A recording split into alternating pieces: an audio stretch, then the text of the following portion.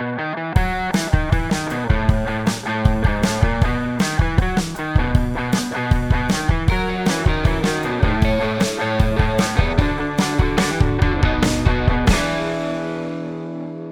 welcome. Oh God, which episode is it again? 23? 23.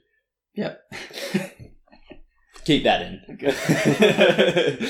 Hello and welcome to episode 23 of A Beer with Sam and Peter. I'm Sam, he's Peter, and and you're Stoxy, I guess? Hi, I'm James. So we've decided to do put more guests on the show. Yeah. We like it, and we don't care what you think. Yeah, less work for us. Yeah, So- actually, that's a really good point. Like, I actually get a chance to listen to us for a change. Rather than us just competing for who's going to talk more. Yeah, so I really enjoy it. Anyway, so this is our mate, our mate Stoxy. James, who we will refer to as Stoxy mostly. Yeah, that's fine. Do it, yeah. I know it's a bit It's confusing. just too confusing. Yeah, I can try, but I'm just going to do it anyway. And you're... so Stoxy's a mate of ours from school. Yep. Yeah. So we went to school together, and I've just, much like Peter, I've graduated from university, and Rub it in. and still on the unemployment train. Yeah, and, on the job hunt, just bumming around, enjoying yourself. You're in good hands. Yeah, we've become gym buddies now, which is that's fantastic. good. Yeah. Oh yeah, We're having a good time. Yeah, I wear the accolade with pride that I've never worked out in a gym my entire life. That's something you should really be prideful of. I don't know, but it's interesting. You can get jacked like Stoxy. I don't think If you guys can't see, Stoxy is a mountain of a man. Don't let his pleasant voice fool you. Yeah, he scares me. Don't let these guys fool you. It's simply not true. Okay. So just a regular show as usual. We just have a guest on today. Yeah. Okay. Do you want to maybe like start by giving us a bit of You like what are some of the things you like? You like long walks on the beach. Look, I love playing video games. Like these boys, I'm a massive gamer. Yep. Which is a lot of fun. What's your big game that you've been playing lots of at the moment? So I've been playing a lot of Fallout, and I have I think I'm up to 400 hours now game played in Fallout on Steam. That's wow, huge. that is impressive. So to say I'm a big gamer, I think is maybe a little bit of underestimation because I play a lot of games on top of that. Yeah. So. Yeah. I checked out my Destiny gameplay time because I finally got my app updated, and it just shows you that. And I'm on like 17 days. Which I feel is quite respectable, but I feel like it's not that much in the grand scheme of things. No, like considering how much we played that game. how many hours is that? That's not that much. Considering for like the last year, we played it, maybe not so much in the last sort of 2 months, but almost for the rest of the year, we played it almost every night for at least I play it about 2 hours or 3 hours or more every night. I only go to the Crucible though. Yeah. So you are a big Crucible player. I'm like Crucible rank like 64. Yeah, okay. But Vanguard rank 5 or something. I just don't play outside the Crucible. I found once. I mean, I played a lot of Destiny in the first year it came out. Yeah. But I eventually kind of fell off, and when I go back to play it now, it was 66 with leveling turned on, with level advantages turned on. Playing like Iron Banner or something. Yeah, playing Iron Banner, and I would just get my ass handed to me now because all my weapons are so far behind the curve. The meta has just changed. Yeah, so absolutely. Much. I think it's really good right now, actually, though. Really? It's much more balanced. It's relatively well balanced. Yeah. I think auto rifles are maybe a touch underpowered. They're kind of fine now. I think. Yeah? Yeah, so with the latest patch, they buffed all the auto rifles that weren't the High rate of fire OP ones. Yeah. Good. So it's kind of good. Yeah, and they've sort of... Every weapon has a much more defined, like, niche role, basically. Okay. And the reason I'm really just saying this is because because hand cannons, snipers, and fusion rifles are really great right now, and that's all I use. So good. That's why I'm happy. Really. And we're all excited for Rise of Iron. Pulse rifles. Yeah. I was a big Shuas regime guy. Oh, I loved it was like in the first few months of it being released, Like that Suros regime games, like upwards of like 38 kills. Yeah, I'm just healing through. That gun was just so good. Yeah. You can't do that as easily now. Like, if I get 38 kills... Exotic weapons are a lot more reasonably balanced now, so most of the time, if you get a really good roll on a legendary weapon, that's generally better. Yeah. Than Gunsmith weapons are where it's at now. Getting the perfect roll on them. Oh, yeah, that's right. I think I just stopped playing as the gunsmith stuff was getting rolled out. Yeah. That's what you want. So you would have stopped playing like just after Taken King. Yeah, just after Taken King. Yeah. Anyway, I'm off of this city ramble. Sorry. No one enjoys apart from a Destiny player. Well, we enjoy it, so that's all that counts. That's true. The beer we're drinking this week is absolute classic 4X Gold Australian Pale Ale. I am amazed that we've never had 4X on the show. You know, this is one of my favourite beers because of the lovely phrase, the Milton Mango. The Milton Grown in Milton. Yellow like a mango, the Milton mango. Yeah. Well, I'm not a huge fan, but the one that we're actually drinking this week is a little bit different from the classic, just 4X Gold, which is the Queensland standard at the Milton Brewery. Queensland. It is a Queensland standard. It's your typical beer you get any pub in Queensland. Do you want to explain a little bit about 4X for people who aren't Australian? Okay, so 4X Gold is basically just the cheap beer that everybody drinks and is in every pub in Australia. It's actual Foster's for you American people who actually think we drink Foster's. Yeah. It's pretty much what Foster's is actually. It's 4X Gold. It's like if you can imagine Queensland, it whereas in Victoria and stuff, they drink. They have their own Tuies. Yeah. And VB. Mm-hmm. Yeah, so could Tuies be like Sydney? I don't know. I have no idea, dude. So the main ones are like Tuies New, Yeah. Vic, and 4X Gold. Yeah. They're sort of the standard, base level lager. For a very big change with us, I actually have some beer news, which I think is good. Beer news? Beer news! Okay. So there's a big thing going on in beer right now. If you notice, if you go to your local pubs, and especially if you are in New South Wales right now, or in Victoria right now, because they serve it a lot more. But if you go to your local pub, you might see that all the stuff that's owned... I can't remember the company. It's one of those big companies. Oh, is it that Carlton United Breweries? Yeah. So Draft, VB... They also own Corona here, like the distribution here. And Carlton United Breweries, I think they also own, a bunch of the... so they own all of those... and stuff like that as well. Yeah, okay. A lot of those beers, and they're all being taken out of pubs in Sydney and Melbourne because there's a huge worker strike right now. They brought in one of those secondary hiring company people who it looks like had... pretty much made everyone redundant and then offered their old jobs back with a pay cut. And this time it's a big deal for some reason. I think it's the first time it's happened, but this time everyone's heard about it. It's been a big thing. It went into the news and now no one's drinking those beers. So I'm glad we didn't buy one today just so we didn't I'm glad you did. I asked Stocksy what his favourite beer was and I was really afraid you'd be like, love that fat yak. Anything by them. Yeah, so cheers, fellas. Yeah. Yep. Clink, clink. Oh. What's the verdict? Delicious. On the pale ale as opposed to the... I actually really, really like the pale ale. Yeah? Good. Yeah, I think it's really nice. Yeah. I think it's definitely something that you can drink a lot of. Yes. If you want to go to an Australia Day and not feel left out, if you want to just continuously drink beer for the entire day, this is a good option. Yeah. It's 1.0. It's pretty easy to get down. Yeah. You don't look like a softie, but you are, really. How do you think it compares to Gold? I like Gold better. I think it's a little more bitter, but I kind of like this, but I think that's just because I don't like Gold and it's not Gold. That's all it is for me.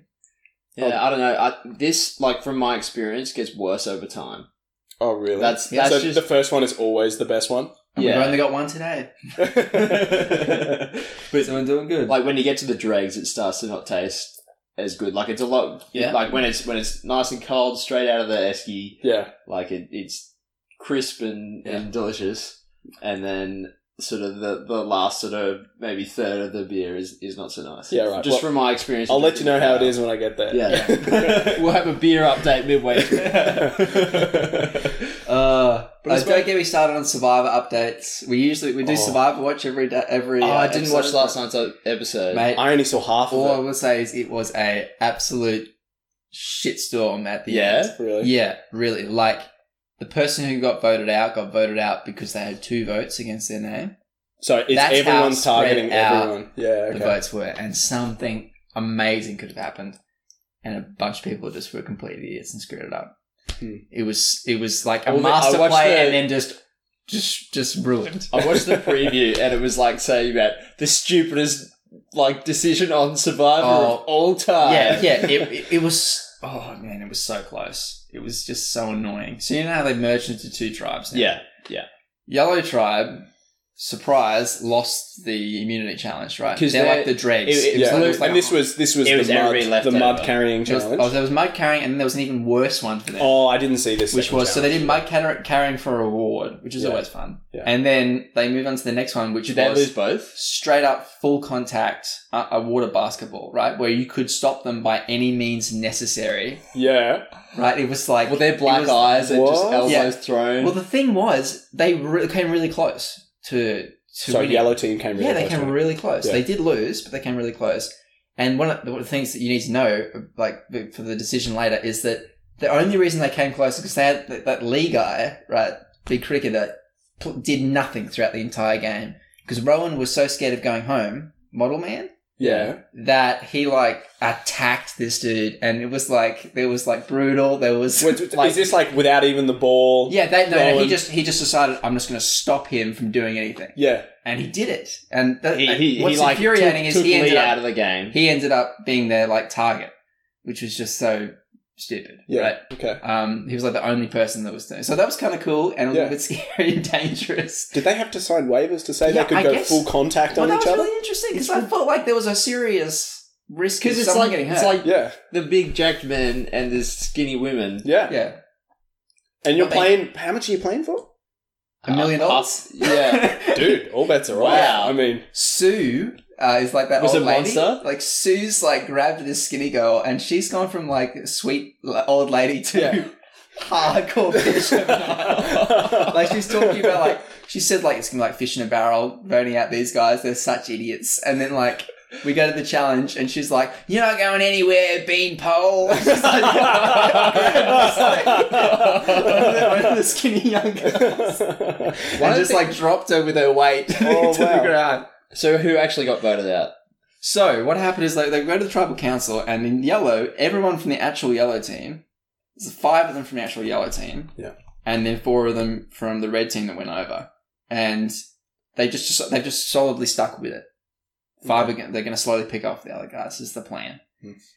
And there's this huge scramble, nothing thinks it's going right. Rowan just says he has the immunity idol by accident. Sue's like, yeah, so does anyone have the immunity idol? And he's like, he's so Wait, what does he do? He looks at her and he's like, yeah, no. Yes. Like, he just says it. Wow. He's not doing models any favours. Because, like, one of the things he said in the first episode was like, "Oh yeah, I'm a model. People think models are really stupid." They do now. Wow. But he was also talking about how he's like a graduate from Sydney Uni or something. Yeah, like he was actually supposed to be smart, but a model. Yeah. But so stupid. Didn't follow through with that whole... The dimmest. So it's in this whole stupid thing, right? And yellow team starts to get too smart for their own good, because they're thinking, okay, now Rowan has the immunity idol. But I want to vote out Rowan or Phoebe. Phoebe's the blonde one who's, like, mates with Rowan. Yeah. They're really tight. So we're going to vote off one of them, and he has the immunity idol. So they decide that when you play the immunity idol, votes don't count towards you. Yeah. So yours are just removed from the total. So they're going to split the vote. Right. Yeah, just like they did the week before. Yeah. They tried to split the vote between 2 people. So they're going to vote for the fireman chick, and she played the Yes, that's right. Yeah. So they're going to do that, and then they sort of get jumpy, and they decide we're just going to vote for Phoebe, right? And we're going to put in, like, 2 votes for Rowan and vote for Phoebe. Okay. Because he's got the idol, right? Yeah. And it comes to tribal council, and Rowan his stupidity comes like full circle, and he's so gullible and dumb that it actually becomes ingenious. Right? So Phoebe's like, I'm really worried I'm going home. And Rowan's like, I'm a hot young model stud man. I've got to protect this lady. And so they go to tribal council, and he gives her the immunity idol and plays it for her. Right? And the other team's just like, what? Oh no. And you see like 6 votes go for Phoebe. None of them land. Yeah. Right? I'm like, and we're all standing out going like, yes. It's going to be amazing. And what happens with those 4 people? Yeah. All 4 of them vote for different people. No. So it's a 4-way split. So they're meant to vote for someone. Phoebe's like, I voted for Sue. What are you guys doing? So Rowan's like, well, the plan was to vote for Sue, but I voted for Kat, who was one of the people on his group, because I just don't like her, and I said I'd vote her out. And there's Kat going like, look, I voted for Rowan. Kirsty, the really spaced out one, it just looks like she's stoned all the time. Just goes like, I voted for Rowan. I don't know what happened. So Rowan goes Rowan went home by 2 votes. Wow. And now they're just going to get picked up one by one. Yeah. But it was, that's my survival watch summary. It Holy was a smokes. shambles. That is crazy. It was almost awesome. That is insane. Yeah. They buggered it up. Yeah. It's terrible. Wow.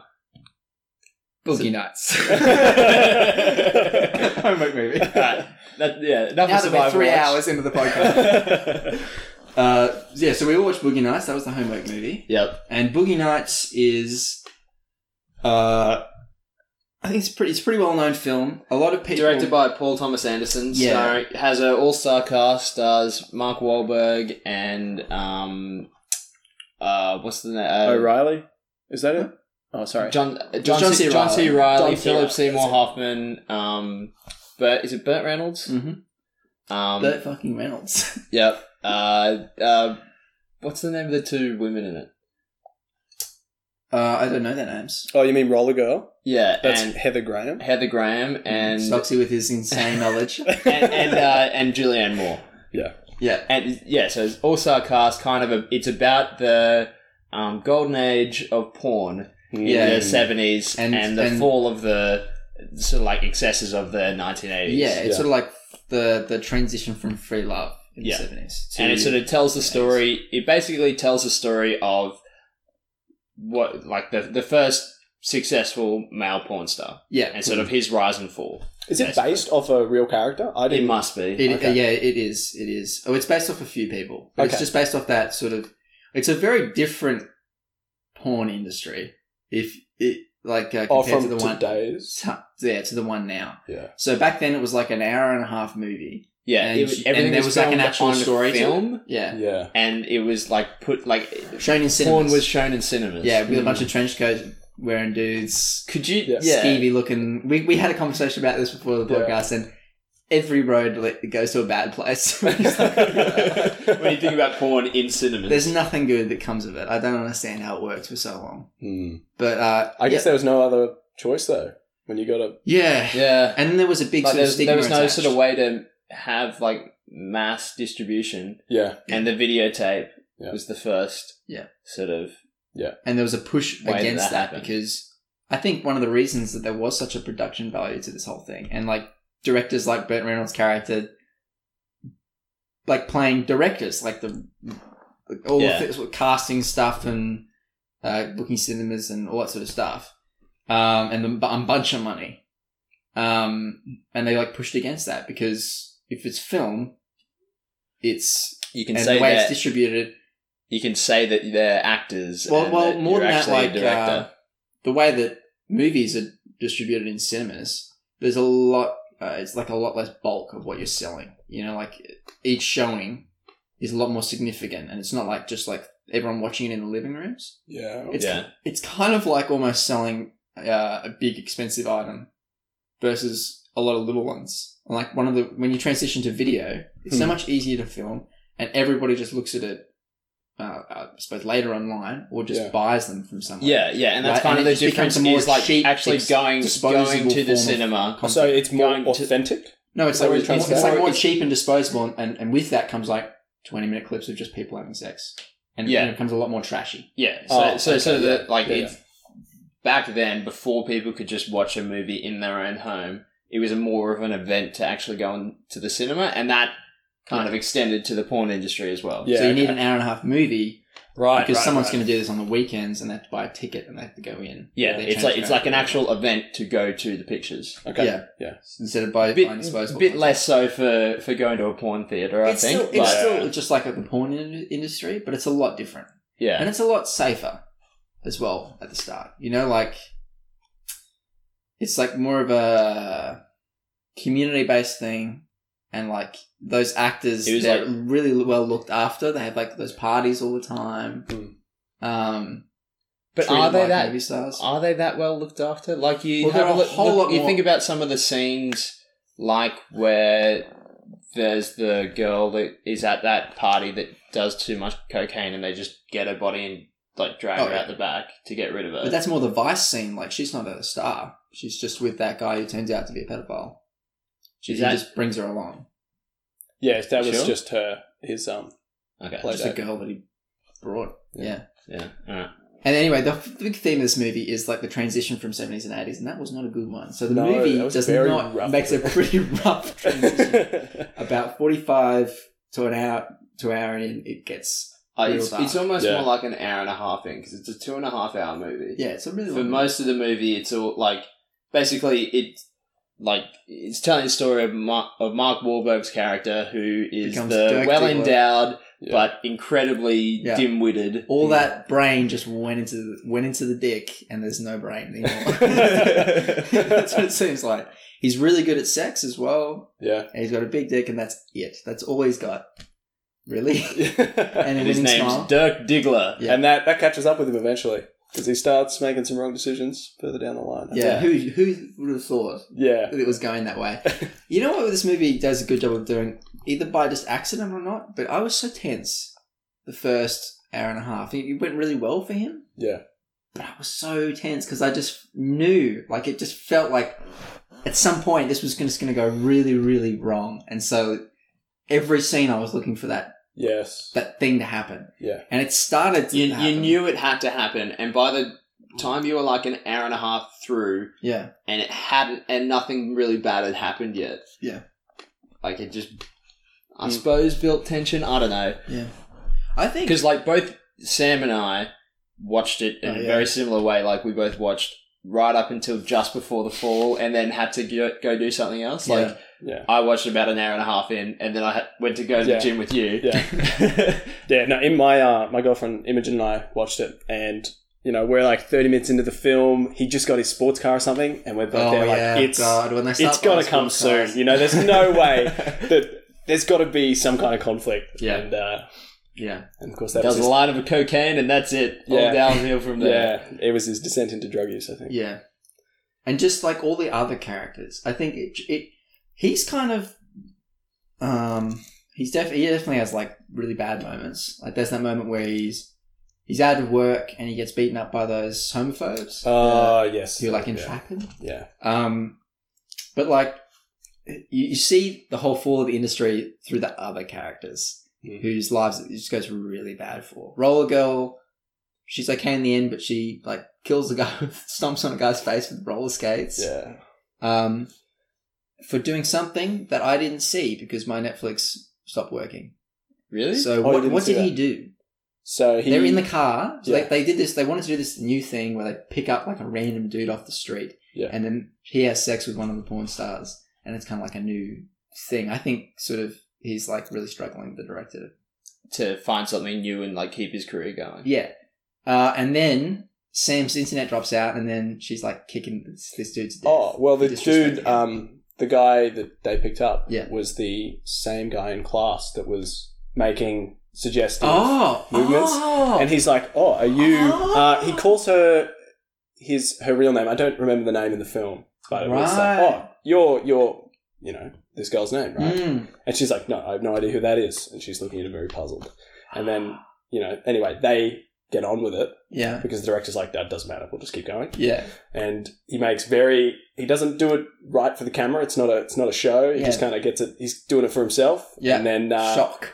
Yeah. And then the director's like, this isn't working. Get out. And he's like, you suck as an actress or whatever, and you suck as a director. And so the director's like, fuck you, jumps out of the car. Oh, okay. Throws a few ones at him, knocks him on the ground. And then, like, all his mates come and pull him off. Yeah. And then Roller Girl comes and slides up. Like, just stomping on his face. Shit. Yeah. Okay. Yeah. So really, I thought he must have, like, I don't know, hit her or bitten her or something terrible. No, he made an allusion to the fact that she never finished high school, wasn't very well educated, like, you've done really great with yourself or something like that. Made a good life for yourself. And I think that's what prompted her to... Yeah, okay. She then has that conversation with her mother character. What's the name of that character? Julianne Moore's character. Yeah, Julianne Moore's character about wanting to go back to school and finish that. And she's a sad character, that one. Yeah. She's she can't see her son, so she, like... Everyone has, like children issues, parent issues. I think it works, like, really well together. One of the things it really does is one of the big themes that runs throughout the movie is the, like, demonization of people who are in the porn industry. Yeah, I really didn't like that. And, like, the social stigma. Yeah. Yeah, and I think that's something that people do really, really offhand, really, really easily. Whenever we talk about this. And there's something in that whole thing where you just assume...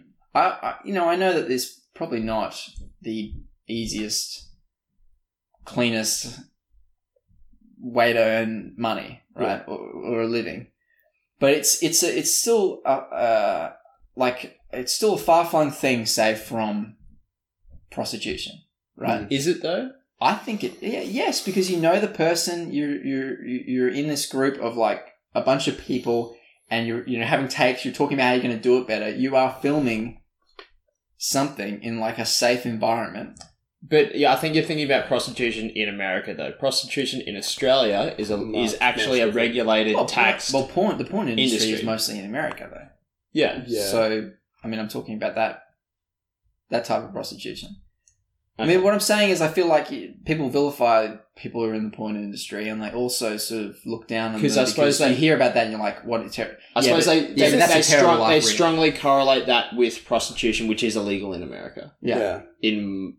I'm sure there's probably somewhere where it's legal, but it's mostly illegal. Is there still a lack of respect for adult industry workers? I don't. No, I mean, people are people. I don't see that or feel that. Yeah, and I think I suppose it's probably more to do with the stigma attached to, like, sex and talking about sex in our society. Yeah. Okay.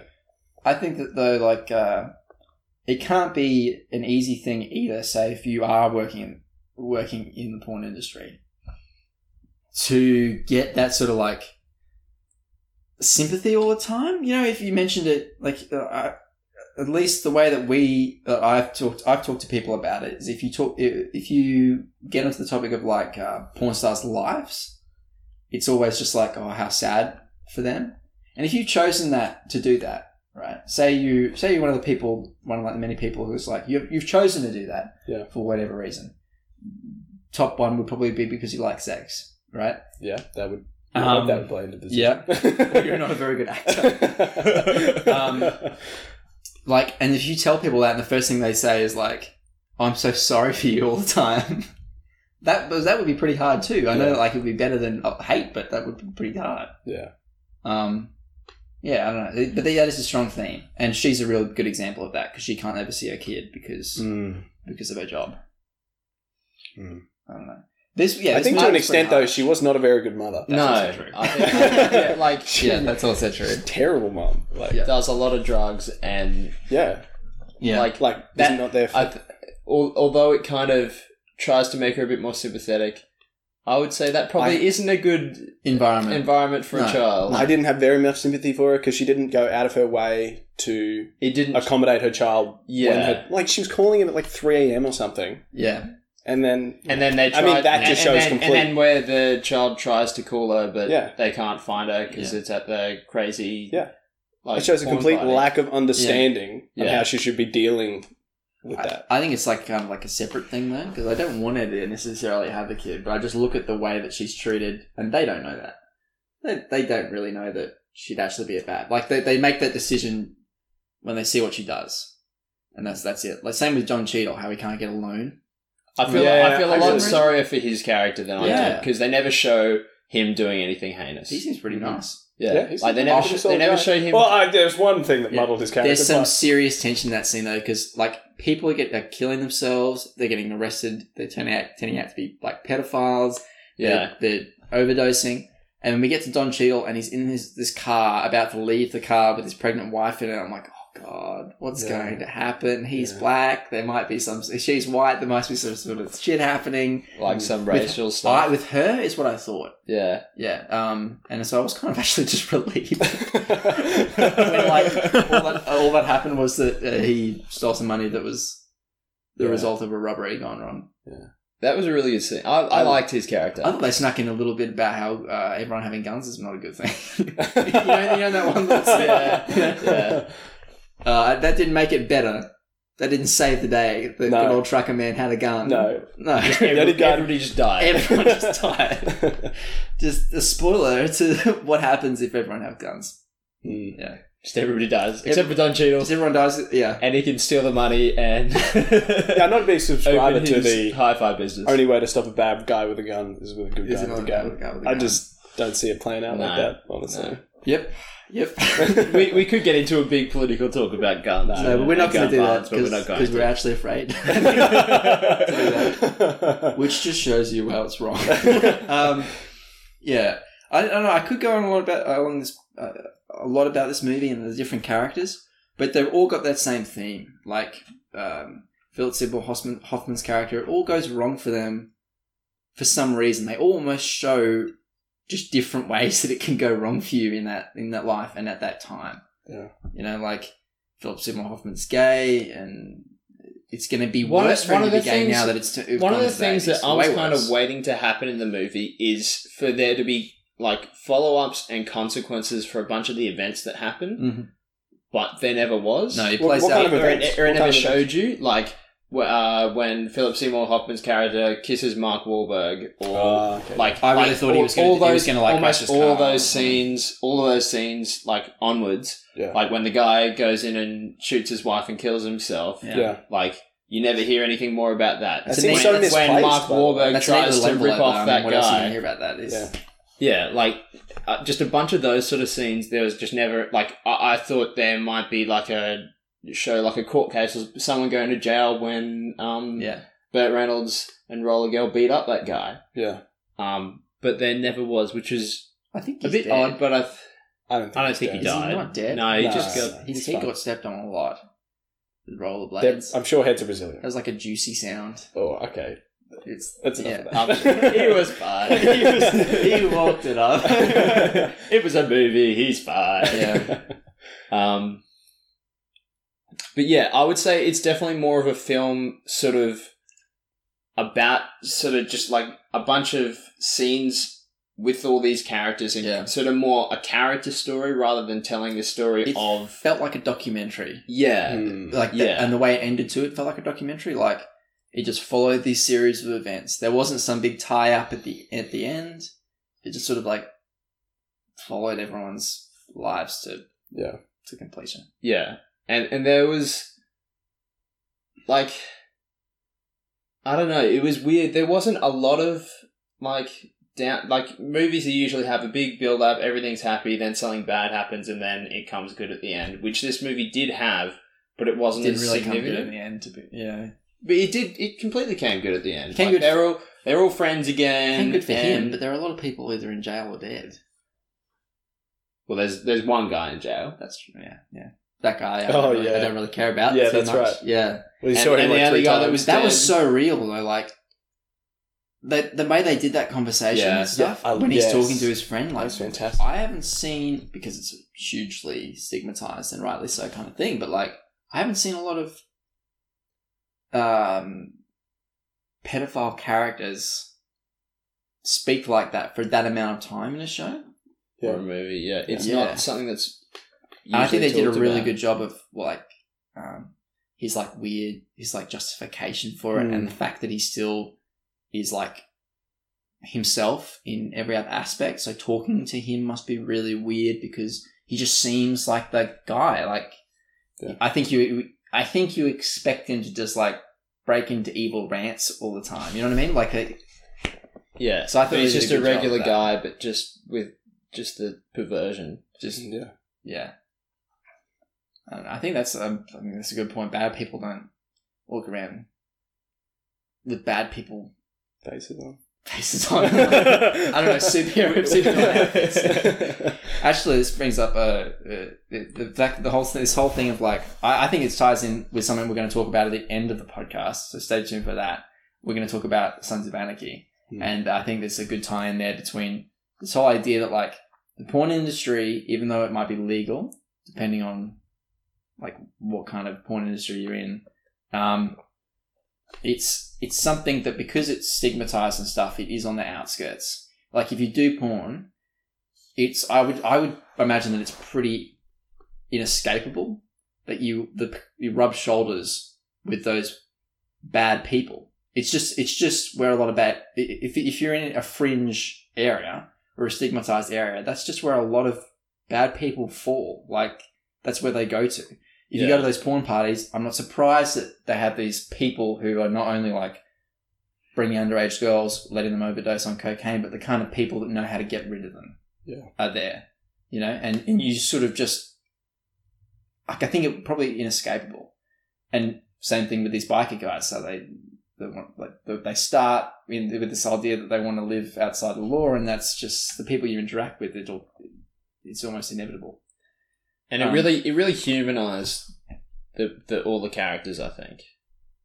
Yeah. Rather than just being like a big, flashy, look, there's everybody naked and they're having sex and all that kind of thing for the whole movie. It was made the characters seem very human, very real.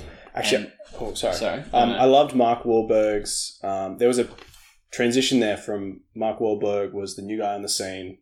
So seeing the new guy, and he realizes he's on the up and out, and of course he helped that himself with his cocaine addiction. But that's also I love taking crystal meth. Also, the porn industry, it is a bright, quick burning thing. Yes, absolutely. Yeah, I mean it's all about how you look, and people need people really like young, and you don't stay young forever. No. Yeah, you get pushed in and out pretty quickly. And I think it's like 30 years old. I think it's like a 3-4 year career. Some other people can stretch it out, but sometimes it's stretched out, but you need to have some incredible body part or you got to have a something. gift. Or have something built up. Yeah. Or go into weird shit as you get older. Oh, okay. Yeah. I don't know. Boogie Nights, would you say watch it? Yeah. Yeah, I'd say watch it. It's definitely an adult movie. No. Yes. My volume was actually up a little bit too loud during a couple of those scenes. Ooh, I have to dial that one down. I think it's a really adult movie for not the reasons that you'd think, though. Like, if you're like a 13-year-old listening to the podcast and you think Boogie Nights is a good movie to watch because there's going to be a lot of nudity in it, steer clear of it. Actually, I can highly... There are a lot of other movies with just like nice nudity. If you are 13, highly recommend Girl Next Door. Yeah. Great film for that. This is not that. You're going to get a lot of more serious things that are going to mess you up a lot more than seeing a naked woman, and that's like...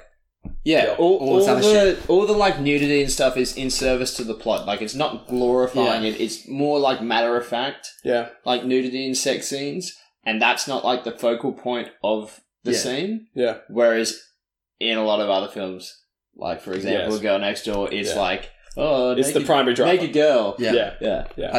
I'm saying don't watch this 13-year-old because you're not going to get that. You're going to get suicides, drug overdoses, lost kids, serious shit. I think you probably just wouldn't get it. Yeah. 13-year-old. just a little helpful. Focus on the wrong thing. Just a little helpful tip to that one. Go find something else. Watch one of the spoof movies. That's what they rely on. That's their like crunch. Oh, you're still talking the scary movie franchise? Something like that. Yeah. That's always been a staple. Just do that. So, Peter, you've sold your soul. You've gone to the crossroads and picked up WoW again. Yeah, despite that is a dark, it's a dark road. Hole, mate. Despite all the flack we gave Chris when he was on the podcast, all those episodes ago, I decided to start playing WoW because I'm unemployed, and what else am I going to do? So the new WoW expansion Legion has just come out. Came out probably by the time you hear this, maybe like 2 or 3 weeks ago. Mm-hmm. It's been out for 11 days. Today's the 11th day that it's been out. Yeah, it came out on the 30th. Be about 18 days. Okay. By the time this episode comes out. Right. Okay, good. I'm glad we've established that. Exactly 18. So if you guys just want to do the maths right, real quick, you can. I should get out my abacus. Yeah. Or hibiscus. A lot of fucking hibiscus. Kids have been Who telling says me. hibiscus? Slap the sass out of them. Bradley, I know you're only 5, but it's fucking abacus. That is not on. There's 2 things I don't want you to say. I don't want you to say hibiscus, and I don't want you to say Harambe. I'm a big lover of the Harambe. Oh, seriously? Yeah, man. You better just go out anything there. Harambe. If there's a Harambe meme stuck onto something, I've seen it and I love it. I just don't get why it's such a thing. It's not what it's taken about, too soon. It's about current things. Like, you just got to get with it. You just have to pretend you know what's going on. I shouldn't say I don't get it because then I'll never get it. Yeah. Okay. Anyway, World of Warcraft. So sort of what I've been doing is I started a new character. Basically, I got into it because in Hearthstone, you can play the WoW Starter Edition, which is free, and you can play up to level 25 on any character. And you get something for it, don't you? In Hearthstone you get like a character portrait. So I wanted to do that. I thought it's free. So that hooked you in line and sinker. Basically, I did play it one night and then was just super bored. Yeah. And then I came back to it a couple of months later and got to level 25, and I really was enjoying it. So I've been leveling from 1 to I'm level 91 now. Would you have stuck with that for as long as you have without having Chris or other friends who play to help you? Probably not. Yeah, probably not. Because Chris is he gifted me 50k gold to immediately make any sort of gold getting things irrelevant until I get to max level. Basically, I could buy the heirlooms, so I get boosted experience and a bunch of stuff like that. Yeah. But it's been really interesting having the WoW leveling experience and seeing how different the game actually is to what it used to be. Yeah.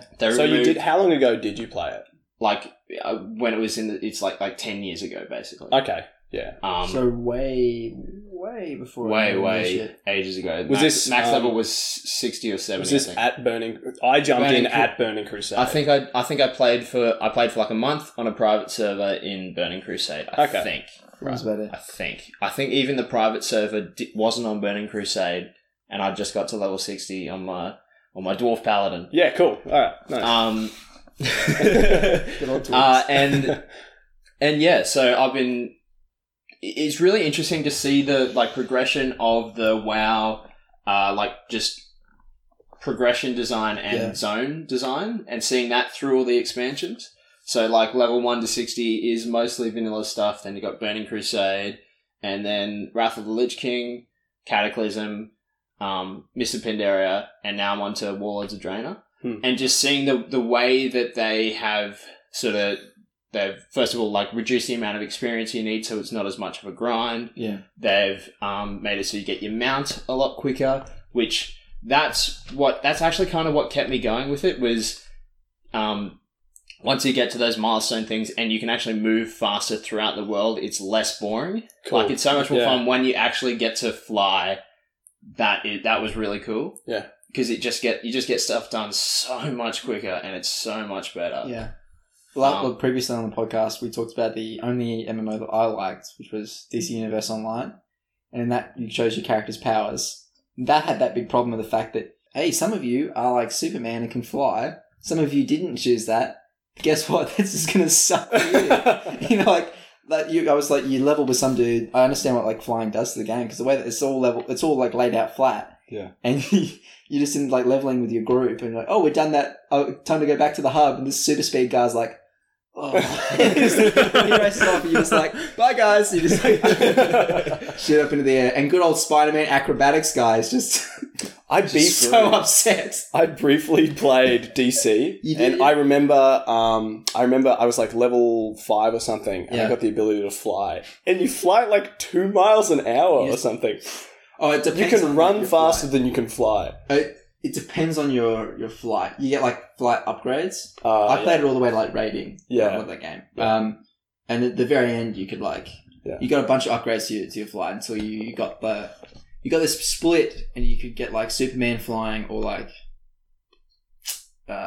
Flash kind of like weak source, but quick flying. So you could go really quickly. Yeah. Or you could get impact stuff. So you could do like a meteor thing. You like, so you are the meteor? You like break sound barrier and like you get that thing around you and you like just smash down and it's an actual damaging move. Yeah.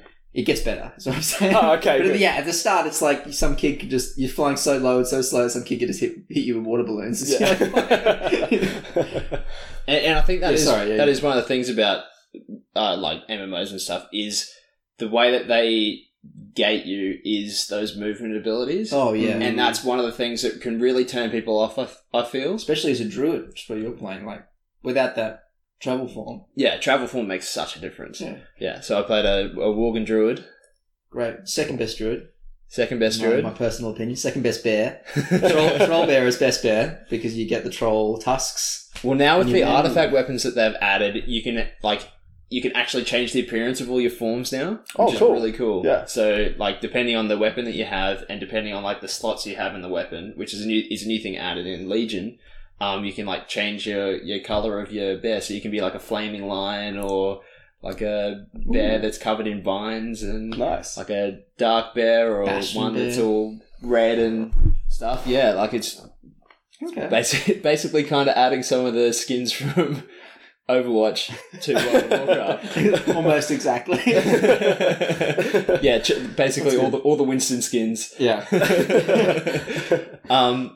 But yeah, I've been really enjoying it, and I've now just gotten to Warlords of Draenor, and the questing in Warlords of Draenor is so much better than the old shit. WoW, you can go all the way. I mean, that was the OG like serious grind kind of thing. Yes. Back when like that was almost something you wore on your belt. You know, that I've got this thing, and you would like those guys would have wanted it no other way than like making some of those drops. There are drops in WoW, even in Warlords right now, that are like recorded as being like 0.02% chance of dropping from this mob. Like, and that's actually crazy. They never get away with that in other games. And they have actually buffed a lot of stuff like that to remove a lot of the grind. Like with Legion, with professions, which is like you can be a leather worker or a skinner, or you can make plate armor or mail armor, or you can mine or cloth, or you can do enchanting. And there's heaps of different professions. Yeah, you can be an engineer and make rocket boots. Cool, nice. You're sold right there. And they've removed a lot of the grind from professions. So professions in Legion, like you don't have to level it up. You can get all the recipes basically from level 1. Okay. And they've just removed a lot of the grindy stuff that is just not, for new people trying to get into the game, it's just not that much fun. Yeah. At endgame, I think there probably should be a little bit of grind, but just to be able to get to endgame should be a really relatively easy progression, I think. I think they found a good balance. Yeah, just the balance and the way that they've changed it up. They have a really good matchmaking system for dungeons. Yeah. Which is basically their equivalent of strikes. They got a raid matchmaking system. Yeah. Yeah. I don't know how that is. Probably terrible. Yeah, I don't know. It's not something I've ever tried. Chris would be able to tell us a bit more. But one of the coolest things to do is go back and run like the vanilla raids as a high level character. Because you can just like one shot everything. Yeah. Yeah, cool. Yeah. Go knock over some people. Yeah, that was really fun. Yeah. I saw some. So have you beaten all the bosses as you've come up? No, sorry. There's thousands of bosses. Oh, no, so, I mean, so there's, in Cataclysm, there's the big dragon, I forget his name. Deathwing. And there's, in Burning Crusade, there's Lord Illidan, is that his name? The dude with the double sword? Yeah. Illidan, yeah. Yeah, have you gone back and, like, just kicked their asses yet, or? No, okay. No. You can pretty much be Illidan now, Stoxy. Demon I have seen that they got the double... It's just Illidan. You've got war blades. That sounds amazing. Wings and shit. Yeah. And if can you still stumble into areas that are just way over your level? I'm sure. Yeah. Okay. Completely. Cool. If you really want. Yeah. But the world has changed. Like, now people, they still have those 0.02% drop rate things. I think they have to for those people who want them. But it's never something that loot system really need. The loot system is weird in like dungeons and stuff because it's all shared loot compared to something like Destiny, which is what I'm used to for that kind of thing where everybody gets something. Which I think is a much better system. Yeah, so do I actually. Just that everybody's getting something, so it's not like 5 people all competing for like the one drop, even though it might not be for your build, you still get gold and stuff. And how it used to be in like vanilla WoW for raiding was there were 40-man raids and like there'd be like 4 drops. Yes. Could you imagine? The whole raid. They would have to trying to coordinate 40 people in the raid. I have so much anger when I try and coordinate like a team of like 6 people in Destiny to go raid, and only 3 of those guys are like pickup. Yeah. I still just get a burning hatred like so quickly. It's crazy. Imagine. You can probably see why the guilds are so tight though. Oh yeah. Because it's trial by combat there. Yeah. People get really serious for that kind of thing. Yeah, and we sort of forget, but our mate Chris, who we've had on the podcast like twice, he is like one of the best players. He's on like the server, like ranked in PvP, high, like really high. He tries to explain goals and stuff, and I don't know, but it's been really kind of fun to sort of get into it, and I'm kind of getting to the point where I wish I was level 100 so I could start playing the new content. Do you think you're going to do in-game stuff afterwards? Maybe. I don't know. That's a big step. Yeah, I don't know if I really want to have all this sort of pressure of a big, like 10-man, 20-man raid. All of it is all of that sort of stuff is a lot easier now, but I don't know if I could be bothered. Yeah. Even for like they've changed, like added new dungeon systems. There's like mythic dungeons now, and a whole bunch of stuff like that. Item level, like in Destiny, is a big thing in WoW. Crafting, there's like world events, which is really cool. Oh, nice. Yeah. You can do this, like in the new expansion, you can do all of the zones in any order, and they scale to your level, which I think is a really cool addition. I think that is the way they got around the problem where you're in a really big PvP server. Yeah. Is that not the case? And so that's it can be rough walking into a new day one of a new expansion, and there's 55 people there from the Horde here that kill all the Alliance guys as they walk through the front door. Savages. Actually, before coming here, I was watching a video, and apparently, like, Dalaran is the, like, mage tower. Yeah. That's the new hub. And apparently underneath Dalaran is just a massive PvP. Nice. Well, that's PvP a area. big thing. Cool. Chris was trying to tell us that earlier, actually. Like, that's back in a really big way. There's, like, events now where it's meant to be, it's one of those like expansions where you both Horde and Alliance team up to fight something else. Basically, which seems to happen. 2 sets of bosses. That seems to happen every expansion. Actually, they have this event, like these events where you're meant to protect. And I think it was leading up to the expansion where like Legion things would attack a certain city. Yeah, say like Orgrimmar. Yeah, the Horde main city, and then like Alliance people could come in and you could both fight the Legion. But you're still obviously hostile to the, like, and it was just, Chris was telling me, it's just like a bloodbath. Like, they come in and like, oh, look at a Legion guy. Shit in the back. Like, miscast all your spells on. Oh, sorry, man, didn't mean to do that. Oh, let me just, let me, my mage, well, look at me, we'll just team up. Don't worry about my rogue friend who's about to kill. And I did definitely notice that more as I went through because... So the early game leveling zones are all like you're on the Alliance continents, and then you get to the more expansion stuff, especially Wrath of the Lich King, Mist of Pandaria, and now Warlords of Draenor, where I'm seeing a lot more Horde people because those areas are all shared. Yeah. You might have like a base of operations which is like Horde only or Alliance only. Ganked yet? No, I haven't. I have gotten killed by. One of the really cool things about the Druids is they get their own like area called Moonglade, which you learn a spell that you can just teleport to there whenever you want. Is it like shared? So Druids on both sides? Yeah, and it's shared. So I've had a couple of times where like I teleport to Moonglade because I'm going somewhere else. Like, I'm going somewhere else. I go upstairs to go, like, get a glass of water or something. I come back down and my character's just dead because I've been killed by some, like, random level horde dickhead. Are you running into... I'm guessing the early levels are completely deserted. Yeah. Because everyone can start at level 100 now. No one's starting at level 1. I'm sure there's always a few. But yeah, I'd imagine it's mostly deserted. Right? Yeah.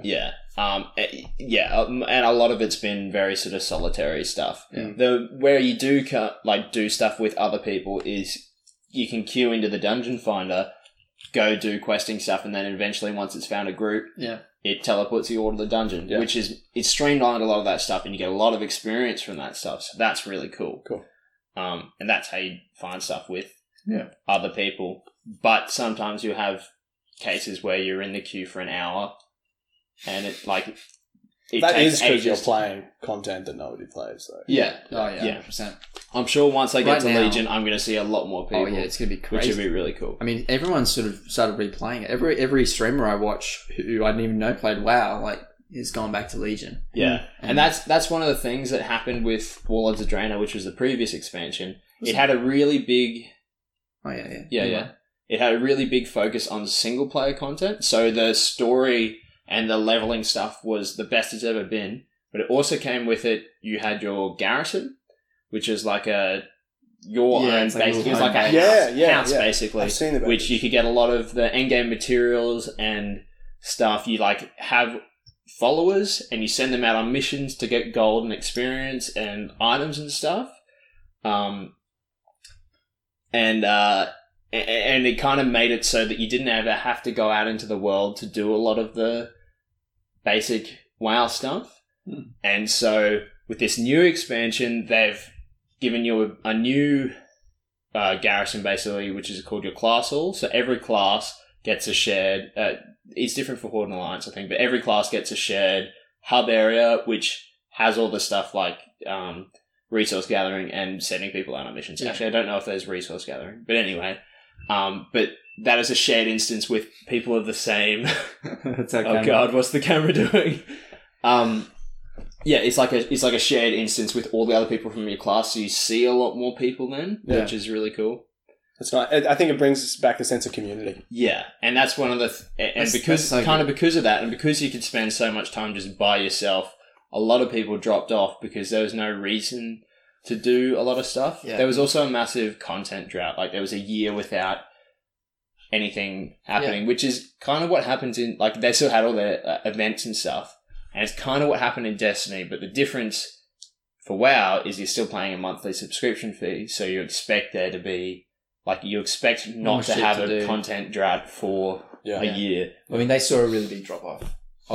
They saw a really big drop off, as well as the ones that just come on and off, and they've seen a massive influx now, which is always what happens at WoW. We'll see if it continues. So we'll see if it continues. Yeah, but they, from what all the YouTube videos and stuff that I've watched and people talking about it, it appears as if they are at least appearing to and trying to add more content. Yeah, and keep the content drip going over time and prepare it a lot better. This is a big deal because this is the last expansion, isn't it? No, I had heard that it was the last WoW expansion. I think we hear that all the time. Really? It's one of them. It is kind of the make or break it with World of Warcraft. Wouldn't it be crazy if there was if they announced that the next thing was World of Warcraft 2? I would love that. You know what I mean? Like, I don't know. I feel like it would kind of. I don't understand how that would work either, but I'm just like, I don't think they would ever do it. And there is like precedent for that sort of thing in MMOs. Guild Wars 2, or maybe just something totally like World of Warcraft 2, and we've just fast forwarded or rewind, like World of StarCraft. That'd be an interesting way. World of StarCraft, or just something like a new title. Would merge with Eve. Well, that's you what, have to that's pay what $6 million, and it's real money. and it just gets destroyed. And that's what Overwatch was. Overwatch was meant to be Blizzard's new MMO. They clearly didn't think it was going. They just couldn't get it to a place where they were happy with it. Yeah. And they made it into Overwatch. Cool. Anyway, which is kind of cool. So that's it for WoW. We talked about that for a while. Yeah. Stocks, are you playing the new Fallout? Yes. So the Fallout DLC. I'm an avid Fallout fan and player. Yeah. And the new Nuka-World DLC has dropped. So what is that about? So the Nuka-World DLC takes place outside of the, I think it's called the Commonwealth. Boston area is called the Commonwealth. Commonwealth, yeah. And it is a fully fledged theme park that Nuka-Cola has made. Is it like an abandoned theme park? Yes, it's totally abandoned, totally run down. And of course, because in the Fallout universe, all business owners are very reckless. Rides are deadly. That's so good. No one cares about anybody. Is the whole idea that it was like... Was it like a theme park before the... Yeah, so before the bombs dropped, your character had visited there before, because on the train ride in, you're like, oh man, I remember this place. It's completely run down. And you arrive and it's controlled by... a raider gang and some of the neutral factions you got to clear out. It's not like a working theme park. No, but what would you do? It'd be like a weird Norwegian experience game where it's like, we just want you to take the rides. And then 45 minutes in, like a weird Norwegian game, it turns out to be some heinous message about beating your wife or something. So you arrive at Nuka-World and you defeat the boss of this raider faction. And so you become the boss of the raider faction. I want to be a boss for raider faction. It's fantastic. I want to make examples of people. So do you have to like manage a bunch of followers? Yeah, so what it ends up being is there's not a lot of depth to it, but you are the overboss. You defeated the old overboss, and the overboss is he's like the I guess he's like the Attila of the Hun. He combined a whole bunch of... He's like a Viking king. He's the person who took all of these scattered tribes and forged them into one united force. Yes, they have their own little sub-leaders that you need to He's like control. a Viking So he's like Mance Rayder from Game of Thrones. He's like Mance Rayder, and so you come in, you are now Mance Rayder, and you take back... Jon Snow.